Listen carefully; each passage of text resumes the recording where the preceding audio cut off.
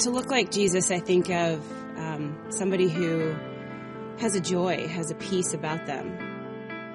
Not necessarily a physical look, but their actions. There's something different about him or her. And they no longer have their own agenda, but they have the Lord's agenda. Constantly striving to be Christ-like. When you are really starting to look like Jesus, you just live the principles that are taught in His Word. Love presently in front of you and practically, and you crave it. Wanting to strive for that next step, strive to be better, strive to be, just like Jesus in every way. You can watch them be completed through their walk with Jesus, and that's maturity.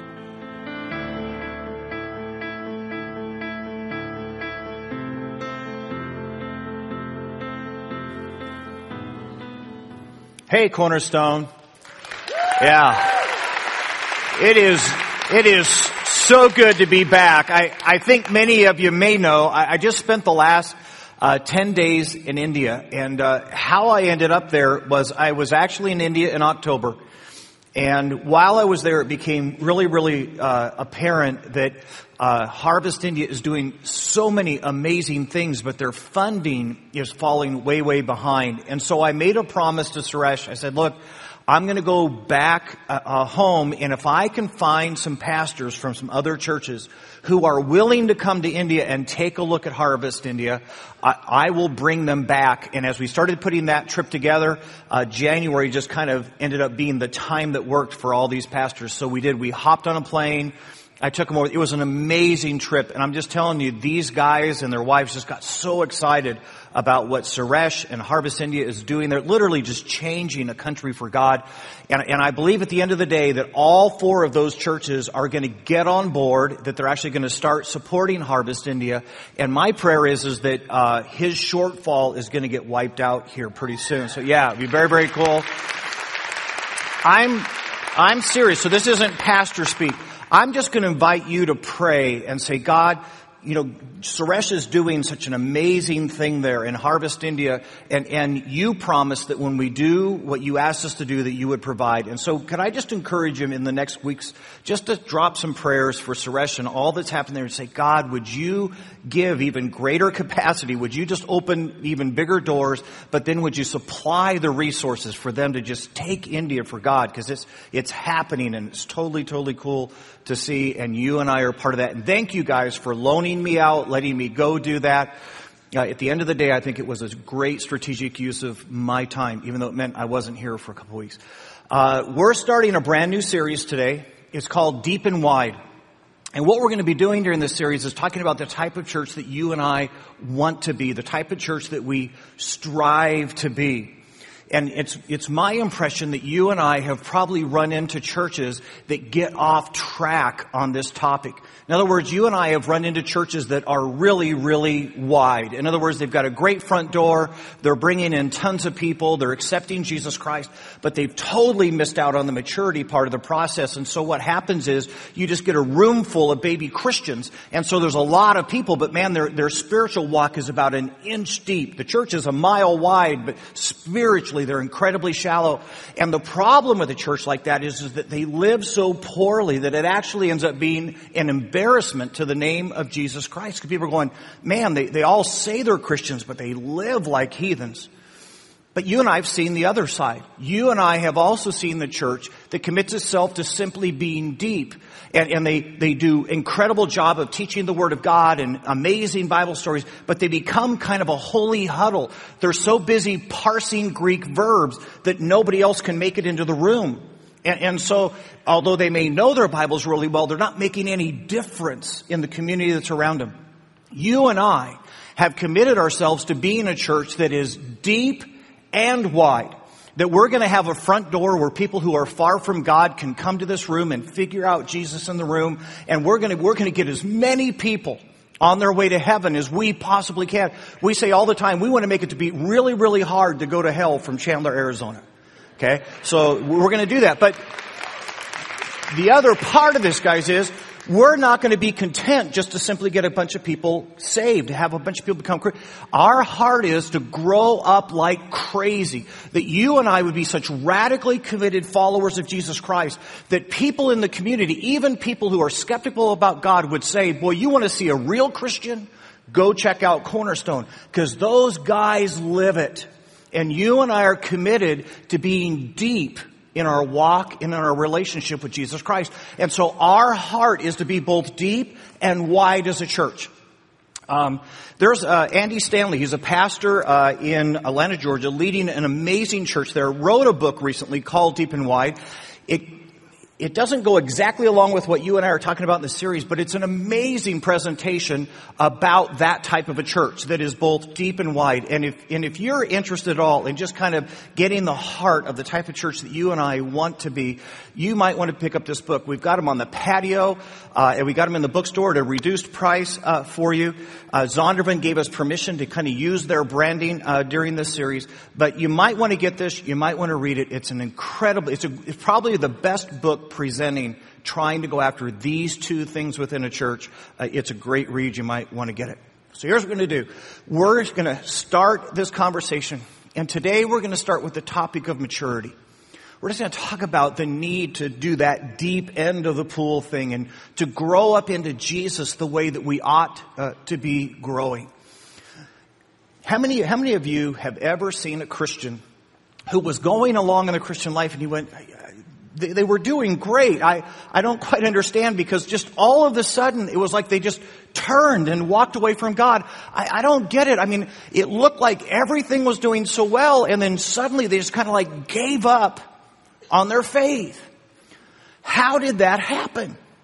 And I'm going to suggest today that it was probably in all likelihood an issue of maturity or the lack thereof. See, in all likelihood, there came a moment in that Christian's life where they were hanging out with some friends.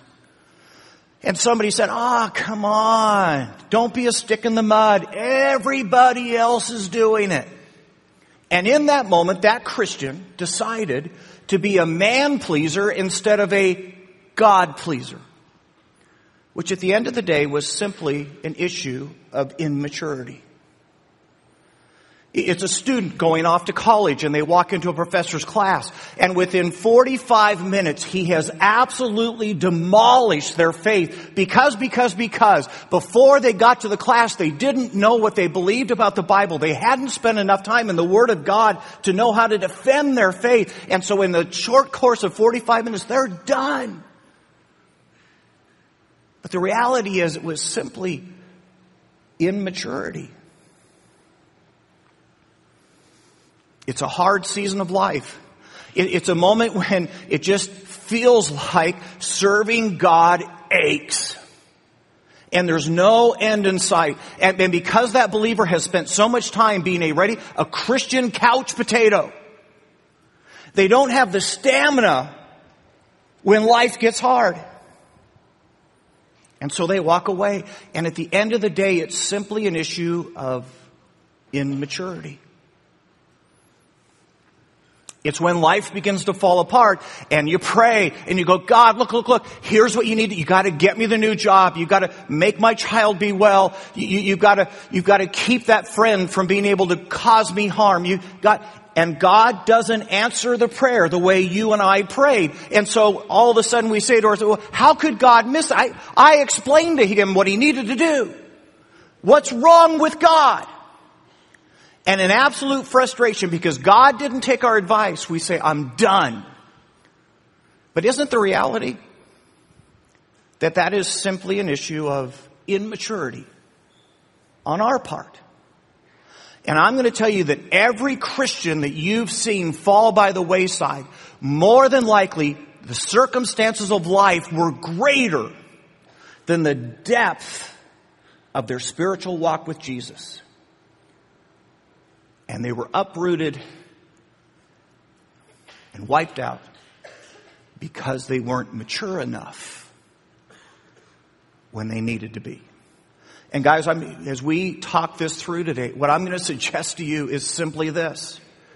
Stay in school. Be willing to take the classes. Do what it takes to learn what you need to learn so that when the moment comes, you're ready for the moment. Every one of us in this room that's had a teenager, you've had this conversation. It's when they come and they go, why do I have to go to school? Why can't I drop out? Especially my algebra class. And in that moment, you said something like this, well, I understand what you're thinking because the track you're on right now, you're probably going to spend your life pumping septic tanks. And I get that algebra doesn't seem to make a lot of sense. But here's what you need to know.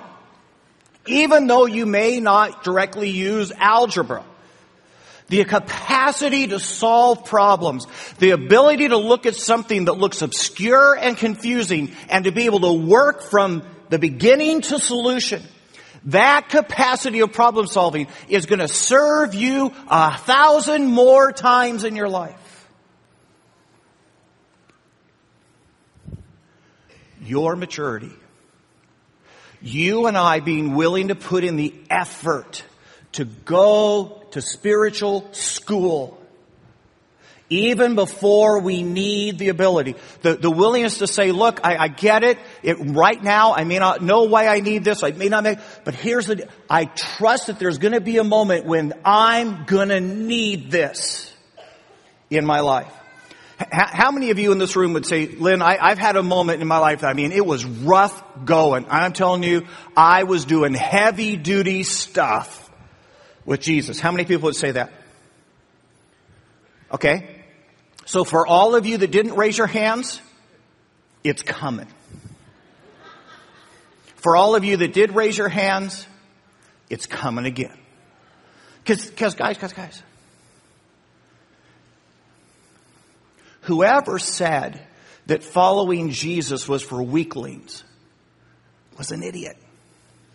They had never tried following Jesus. Because I'm just going to tell you right now that this following Jesus thing is the hardest thing you will ever do. And if you think you've already seen the hardest thing that you're going to see, chances are you're wrong. And if you get to that moment and your roots are not deep enough, your faith is not firm enough, you will be one of the stats who turns and walks away and says, I'm done. And the mature believers will be the ones who navigate that moment and you say, how in the world did they survive that? And the answer is going to be because they already knew what they believed and they had already lived out what they believed before the problem came. And I'm just going to suggest today that this thing of maturity, although it's a lot of work and it takes effort on our part, is worth every bit of it. And my hope is at the end of the day that some of us are going to get up out of purple chairs. If you're in Santan, that some of us are going to get up out of black chairs. And we're going to start getting serious about our walk with God. If you've got your Bibles today, go with me to a passage in the book of Hebrews. It's an interesting conversation. It's a conversation God's having with a church that has neglected maturity. They've decided this is not important enough for them, and they've kind of put maturity on hold. And you and I are going to have the opportunity by watching and listening in on this conversation to perhaps pick up a couple valuable lessons for our own lives. It's Hebrews chapter 5, and if you're not real familiar, if you go to the very back of your Bible and work to the left, you're going to find this book of Hebrews. Hebrews chapter 5.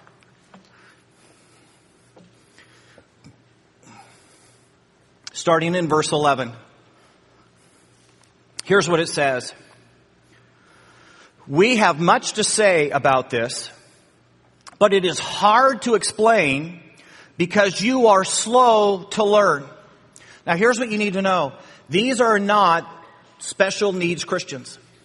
They don't have a learning disability. That's not what's going on here. These are simply neglectful Christians. See, they've decided that this maturity thing isn't worth the effort. And they've become cavalier in their attitude. And here's what they say. Look. I know I'm not putting in the time. I know I'm not putting in the effort. But someday I will. Eventually I'll get around to being pretty serious about Jesus. But here's the deal. In the meantime, I have more important things to do. I mean, it's not like anything's going to happen, right? It's not like I'm going to lose my job or my kid's going to get sick or a friend's going to betray. I mean, the way my life is so on track right now and things are going so well right now. I mean, why do I even need to be mature? And guys, when things are going well, it's your and my greatest opportunity to work on maturity. Because here's what you need to know. When life closes in, if you haven't already grown to a place that's sufficient to navigate that moment, you will blow up your life. You can't wait till the problem comes and say, oh my goodness, I need a crash course in maturity right now. You better already have it settled in your life before life falls apart. I had just started out in ministry, and I got a phone call at 2 a.m, and it was my dad calling up, and he said, Lynn, you need to come back home. Your baby sister Diane drowned yesterday. Some of you know that my baby sister was autistic, and she was in a care facility, and someone who was charged with the responsibility of watching her that day decided to leave her in a bathtub by herself for 45 minutes. And when they came back, she'd had a seizure and she'd slipped under the water and she drowned. I remember after the funeral, sitting in the living room with my mom. And as she stared at the ceiling, I don't even know that she realized I was in the room. But she simply said these words: I need to rethink everything I believe about God. You see, the death of my sister hit her like a ton of bricks. And suddenly, heaven and existence after life, and do children who don't have the opportunity to make a decision for Christ, do those kids go to heaven? All of it is in the air for her. Now, thankfully, my mom landed back on her feet. But I'm just going to tell you, you want to know what you believe. You want your faith in God to be resolute before the problem hits, or you'll be blown away. It's one of the reasons this thing of maturity is so critical in our lives. Verse 12. In fact, though by this time you ought to be teachers, you need instead for someone to teach you the elementary, basic truths of God's Word all over again. You need milk, not solid food. You know what he says? Look. By this time, by the time you've been a Christian, as long as you've been a Christian, you ought to be further than this by now. See, by the time you've been a Christ follower for 2 years, you ought to be down the road. You should have already navigated enough scripture, enough behavior in you ought to be further than this. By the time you've been a Christian for 7 years, I mean, where you ought to be if you had been taking your walk with Jesus seriously. And he says, but you're not even near that. You're still back on baby food. You know, it's interesting. He says, by this time, you ought to be a teacher. And look, I don't think he's necessarily saying that all of us need to go and teach a class. Most of us don't have that giftedness. I think all he's saying is simply this. By this time, you should have experienced so much Jesus in your life. There's so many lessons you should have learned that you have the capacity to turn to a younger Christian, to someone who's a little bit further behind you and say, let me tell you what God has taught me. And that doesn't mean that you've got a formal title and you're standing in front of 40 people. It could be over a cup of coffee. But by this time, you ought to be teaching others what God has already done in you. And then he says, the problem is, you're still doing basics. You're still back all the way in elementary baby truths. The reality is things that are causing you to hesitate, places where you're living in disobedience, places where you're just struggling with God. You should be so far beyond that by this time. If you've been a Christian as long as you've been a Christian. Verse 13. Anyone who lives on milk, being still an infant, is not acquainted with the teaching about righteousness.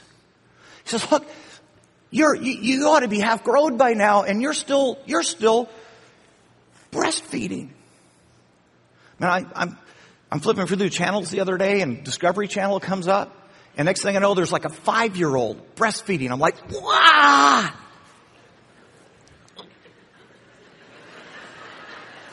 That's just wrong, right? I mean, that's wrong. What hope does that kid have in the future? But you realize in the church, we got 5-year-olds breastfeeding. We got Christians who by now ought to be so much further, and we're still doing milk. And he said, look, this shouldn't be. If you were serious about growing up,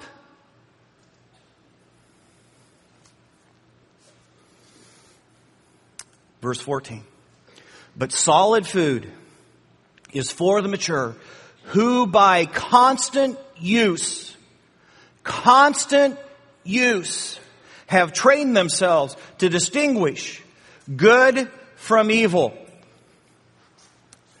Guys, this is where so many churches get maturity wrong, because there's all too many churches out there that think that maturity and biblical knowledge are the same thing.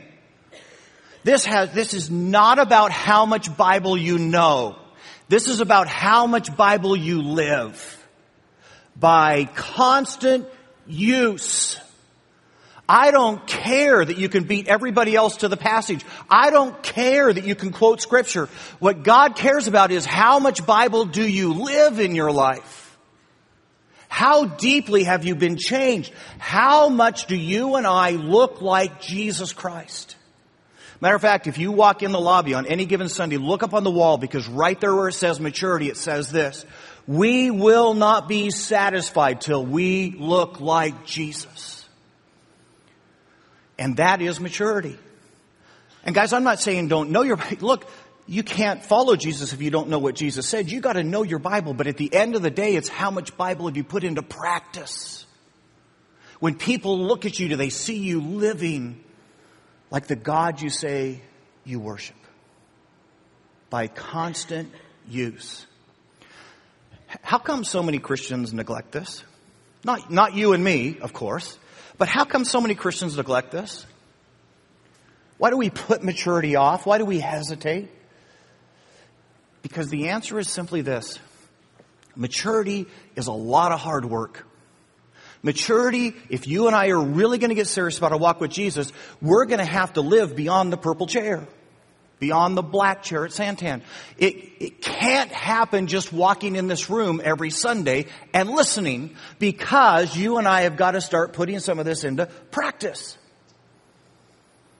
If you've been around Cornerstone for any length of time, you've heard us talk about 3 to be, in which we encourage people over and over and over again and say, look, we're going to ask you to worship an hour. We're going to ask you to grow an hour. We're going to ask you to serve an hour, which simply means this: we're going to ask you to come to this room and be part of this worship service where you're going to hear the Word of God and hopefully get some new direction for your life. But beyond that, we're asking you to have a growth venue, something beyond just being in this room, because you will not get far enough, fast enough, simply sitting in a service.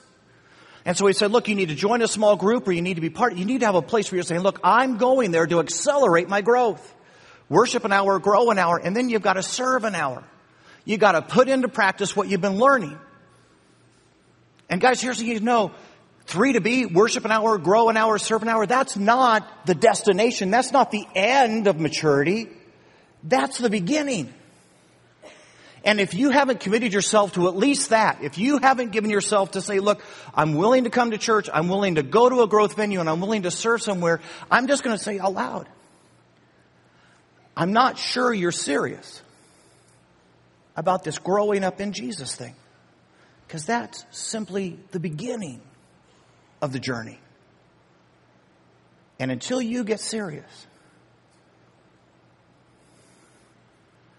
you won't be anywhere near where you ought to be by now.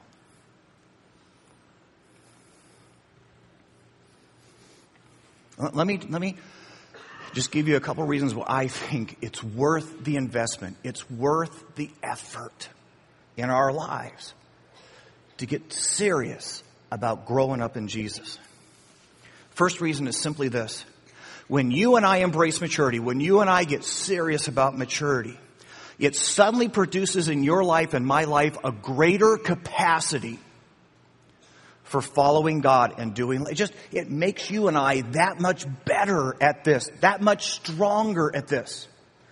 You ever watched a Christian and said, how in the world did that happen? And you're not just blown up. How did you face that? It's incredible because it looked like it was like a little speed bump, boom, boom, boom, and you're already on with Jesus. If that had happened to me, man, I would be wrecked. You know what the answer is? That Christian's more mature. That Christian has already paid the price, done the time, and is further on than you are. And maturity brings you and me a capacity to live this Christian life at a higher level and to navigate things that before we thought were impossible. Years ago, many of you know I was a youth pastor. I took a group of kids up skiing on President's Day weekend. We go up to ski and we get off the bus and all get into our skis and I head off. The first place I go is a blue run. Now, any of you that don't ski, here's what green is the easy stuff. Blue is kind of intermediate. Black is you're crazy if you go down this run. So I go to a blue run and I start down the blue run. Here's what I didn't know. The bottom half of the blue run turned into a black. So now I get going and I hit the black portion and I am flopping and flying and skis are going in every way. It takes me 40 minutes to do about 150 yards of black on this run. And I get to the bottom and I say to I will never do that again. I am going to avoid that run the entire rest of the 3-day weekend. And I do. I skied every other part of the mountain, but I did not go back to that run. Interestingly enough, I actually tackled a couple blacks. Did all right. And it occurred to me on the final day, just a few hours before we were going to load back on the bus and leave, and I thought, you know what? I wonder if I've gotten any better at this. I'm going to go try the blue-black. And so I ski back over to the run, and I start down, waiting in anticipation for the black portion of the run. I get over halfway down and I can't find it. I ski a little further and it's disappeared. I get to the bottom of the run and I think to myself, did they come with a snowcat and knock it all down? What was going on? I turn and I look back up the run and it's right there. I had skied through it. Because. Over what I had experienced in those 3 days, I'd gotten better. And suddenly what had been blowing up my life before was easy to handle. It's the answer to maturity. That when you and I grow in Christ, it suddenly expands our capacity to follow Christ. And suddenly things that only a year ago would have blown your life to shreds, you're now cutting curves. It seems simple in your life because you become more mature. And you'll have other believers looking and saying, how in the world did you do that? Because I paid the price. I took the time. I read my scriptures. I went to the Bible study. I lived what I said I believed. And it increased my capacity to follow Jesus. And let me ask you a question. given how long you've been a Christian, you've been a Christian for 3 years, where should you be by now? I mean, if you had been serious all 3 years since you gave your life to Christ, where should you be by this time? Some of us in this room, you've been a Christian longer than a decade. Some of you have been a Christian for 15, 20 years. If you had been a serious follower of Jesus that entire, where should you be by now in this area of maturity? If you had really been following Jesus with all your heart. And are you anywhere near that? Would Jesus look at where you are and go, that's exactly where you should be after 3 years of being a Christ follower. That's exactly where you ought to be. And what if out of today, what if out of this discussion today, you and I, who may in honesty say, you know what, Lynn, if I'm just being truthful, I'm probably not where I should be by now. But what if we spent this next year saying, I'm going to do everything in my capacity to get as close as I can to being the type of Christ follower that I ought to be by the time I've been a Christian for this long. By now. And I'm going to get there. What if? It might just be the best year of our Christian experience. There's a second reason why I think this maturity is just such a big deal for us. Not only does it increase our capacity to live for Christ, but it also increases our authenticity. It keeps you and I from being hypocrites. And suddenly we become undeniable examples, unexplainable testimonies to the power of Jesus Christ. It just makes what we're saying with our mouths real to everybody who's still trying to figure out God. It makes you and I authentic. Matter of fact, think about it. Isn't this where Jesus struggled with the Pharisees? Didn't he say to the Pharisees, look, you guys know a ton of Bible. I mean, you can quote that thing forwards and backwards. You know Scripture like crazy. The problem is you just don't live any of it. Matter of fact, Jesus said to the Pharisees, look, you guys are like whitewashed tombs. You look really good on the outside, and everybody thinks you're so mature and so spiritual, but on the inside, you're rotten. Because you're not living it. You have an inauthentic Christian life. Which brings all the more home, guys. Look, this isn't about how much Bible you know. It's about how much Bible we live. And I'm not saying, look, I'm not saying you've got to study your Bible if you're going to do your Bible. I'm just saying there can't be a gap between what you know and what you live. Those two things have to line up. Because you get the distance between what you know to do and what you actually do is hypocrisy.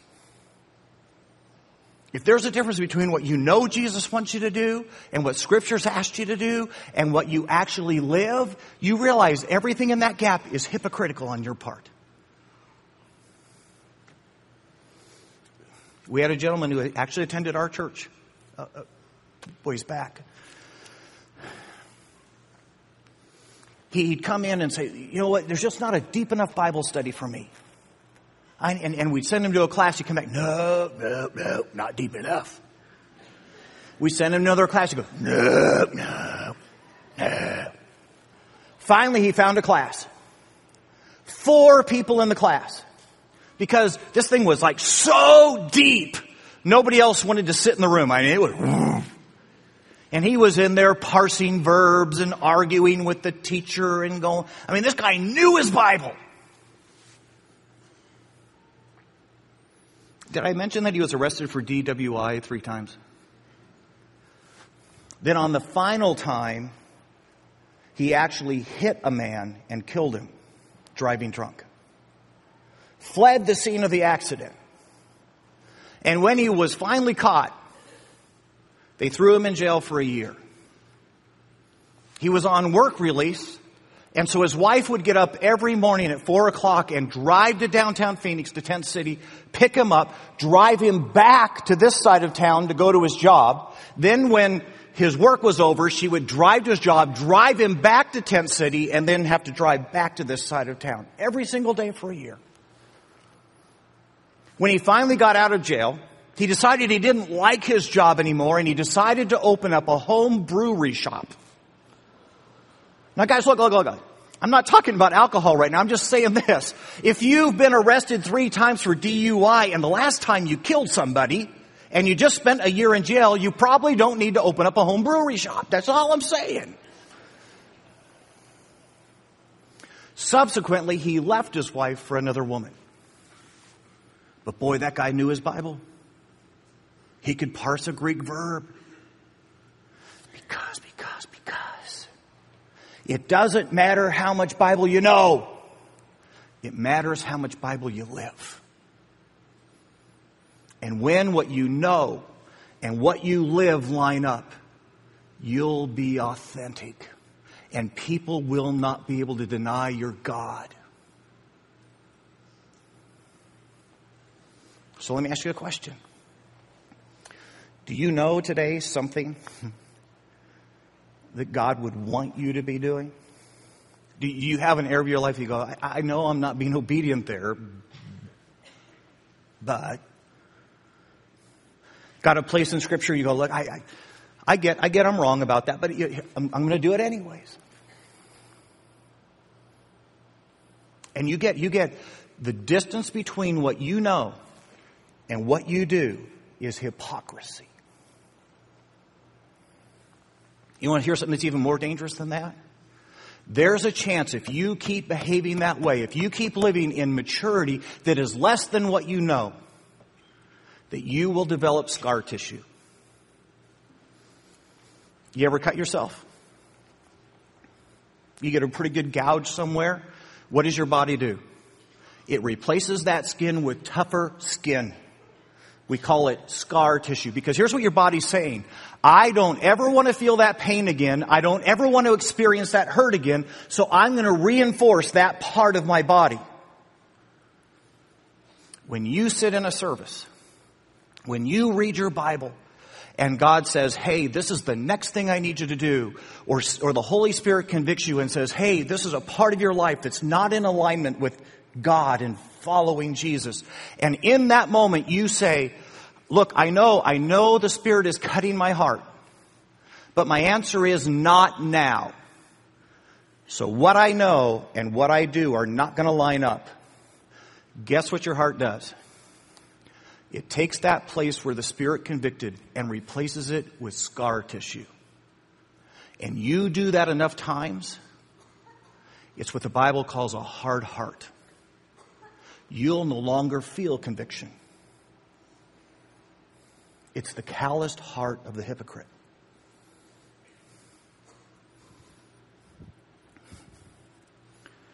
But what if you and I today made a new commitment? And what if you and I simply said and promised to God, said, look, I'm going to live this differently. I'm going to live this with maturity. Whatever you tell me to do, I'm already committed to obey. Because that's what mature believers do. I'm not going to argue with you, God. I'm not going to wrestle with you, God. I'm not going to complain. If you ask, I'm going to, so that what I know and what I do are always in alignment.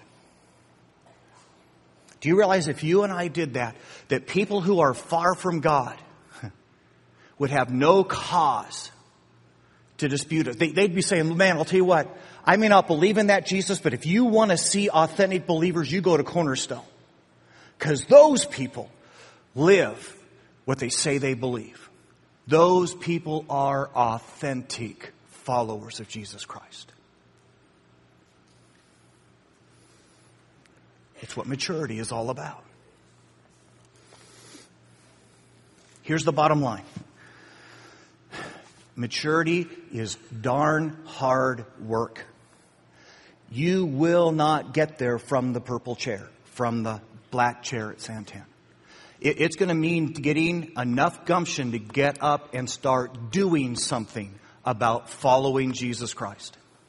It's going to be a commitment to say, I'm going to learn now what I may need later on. which here's what it means for some of us.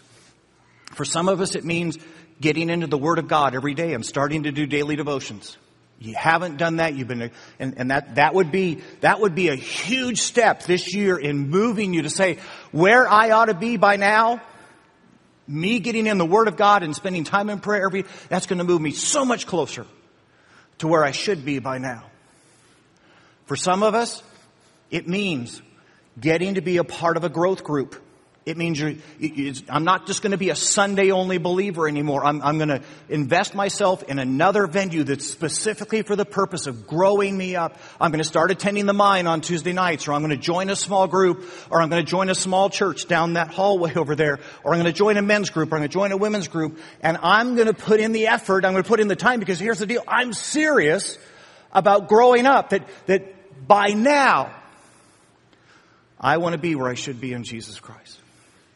For some of us, you're far enough along by now, you ought to be teaching. There are teenagers over there that need to hear what God's already done in your life. There are children in that hallway. There are men in men's groups that need to hear what God's already done. And you go, I taught at my last church and I'm kind of tired.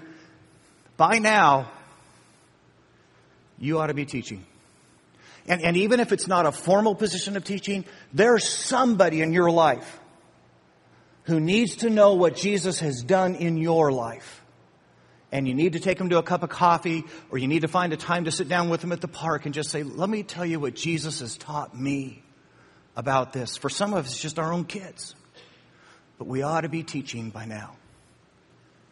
And I'm just telling you, this isn't going to happen by accident. It's going to happen when we decide to get serious about maturity.